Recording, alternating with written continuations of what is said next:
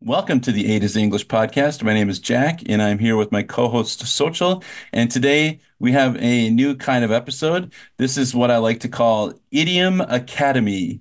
And so I've got three idioms, and I thought that we could just describe these idioms for our listeners out there and tell them what they mean, give them some examples. So the first one is curiosity killed the cat.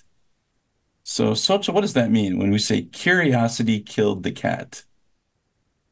Curiosity killed the cat is usually used in a context of talking to small children, or it can be used for anyone, but a lot of times it's like you don't want curiosity to get the better of you because that could be the death of you, literally or figuratively. It could end up in a bad situation. Right. It's often like when someone says, "Should I do this?" And then you say like, "Curiosity killed the cat." Like, don't even stick your nose in that business because once you get involved, you could find yourself in serious trouble. Um, I'm trying to think of some good examples where curiosity killed the cat might be appropriate, but I think Maybe yeah. Go ahead. you see like something shady going on, but it's really not your business. And then if you get involved, you could end up indirectly affected or directly affected by that. Like let's say you're in your workplace and you see someone behaving in a weird way. And instead of going up and like asking them, hey, what's wrong with you? And they could become like aggressive or violent with you, you could just let it slide because you don't really want to poke that bear, which is another idiom, but you Yeah. don't really want to get yourself into that situation. Yeah, exactly. It's like you're curious, like you really want to know what the situation is, but but remember this warning, curiosity is what killed the cat. The cat got curious. The cat followed the what do you call it? The yarn or something and fell off the mountain or whatever. So the cat died Right. because it got curious. And the same thing can happen to humans, when we get too curious about other people's affairs, not talking about your own business, but other people's business, it can lead to trouble or lead to harm.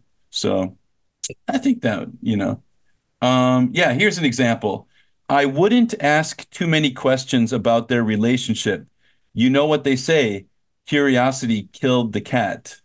So I think that would be like your example is really good, like the work person at work who's acting very strangely with another person or whatever. Don't get involved. Stay out of it. Right. Okay. The next one is call it a day. So what does it mean to call it a day? Let's say you're out and well, that's more of an example, but it kind of means like, let's call it a day and go home. Let's conclude this. So, Yeah. like, if you're out gardening all day and you're really tired, you're sweaty, it's 5 p.m. and it's winter, so the sun is starting to go down. And you're like, you know what? Let's call it a day and head in for the night. Yep. That's exactly what to decide to stop working on something. It's like that's enough. Let's call it a day. Like that's a day. We're done. The day is Right. done. So for example, we've been working on this project for hours. Let's call it a day and start fresh tomorrow. So let's call it a day just means let's stop working. Let's quit. Hmm. And our last one is break the bank. What does it mean to break the bank? Break the bank means spending too much, basically. Um, kids used to break their piggy banks, for example, to get every last coin out of the piggy bank as possible. And yeah, it just basically means spending extravagantly on something. Right. So you might say like, I'd love to go on a luxurious vacation, but I don't want to break the bank. Right. Or it's like my cousin today when she came over, we were talking about like she was talking about her wedding and then the going on her honeymoon. And um they're not earning that much right now. So they're they're trying not to break the bank. Right. Yeah, don't break the bank on the wedding. It's or on the honeymoon, right? Just keep it under a budget, a certain budget. Okay. Right. Yeah. Good. All right. There we go. Oh, sorry, Jack. Um, all right, A to Z listeners, that concludes our episode of Idiom Academy. Leave a comment down below at a to z english podcast.com. Shoot us an email at a to z english podcast at gmail.com and join our WhatsApp and WeChat groups. And we will see you guys next time. Bye bye.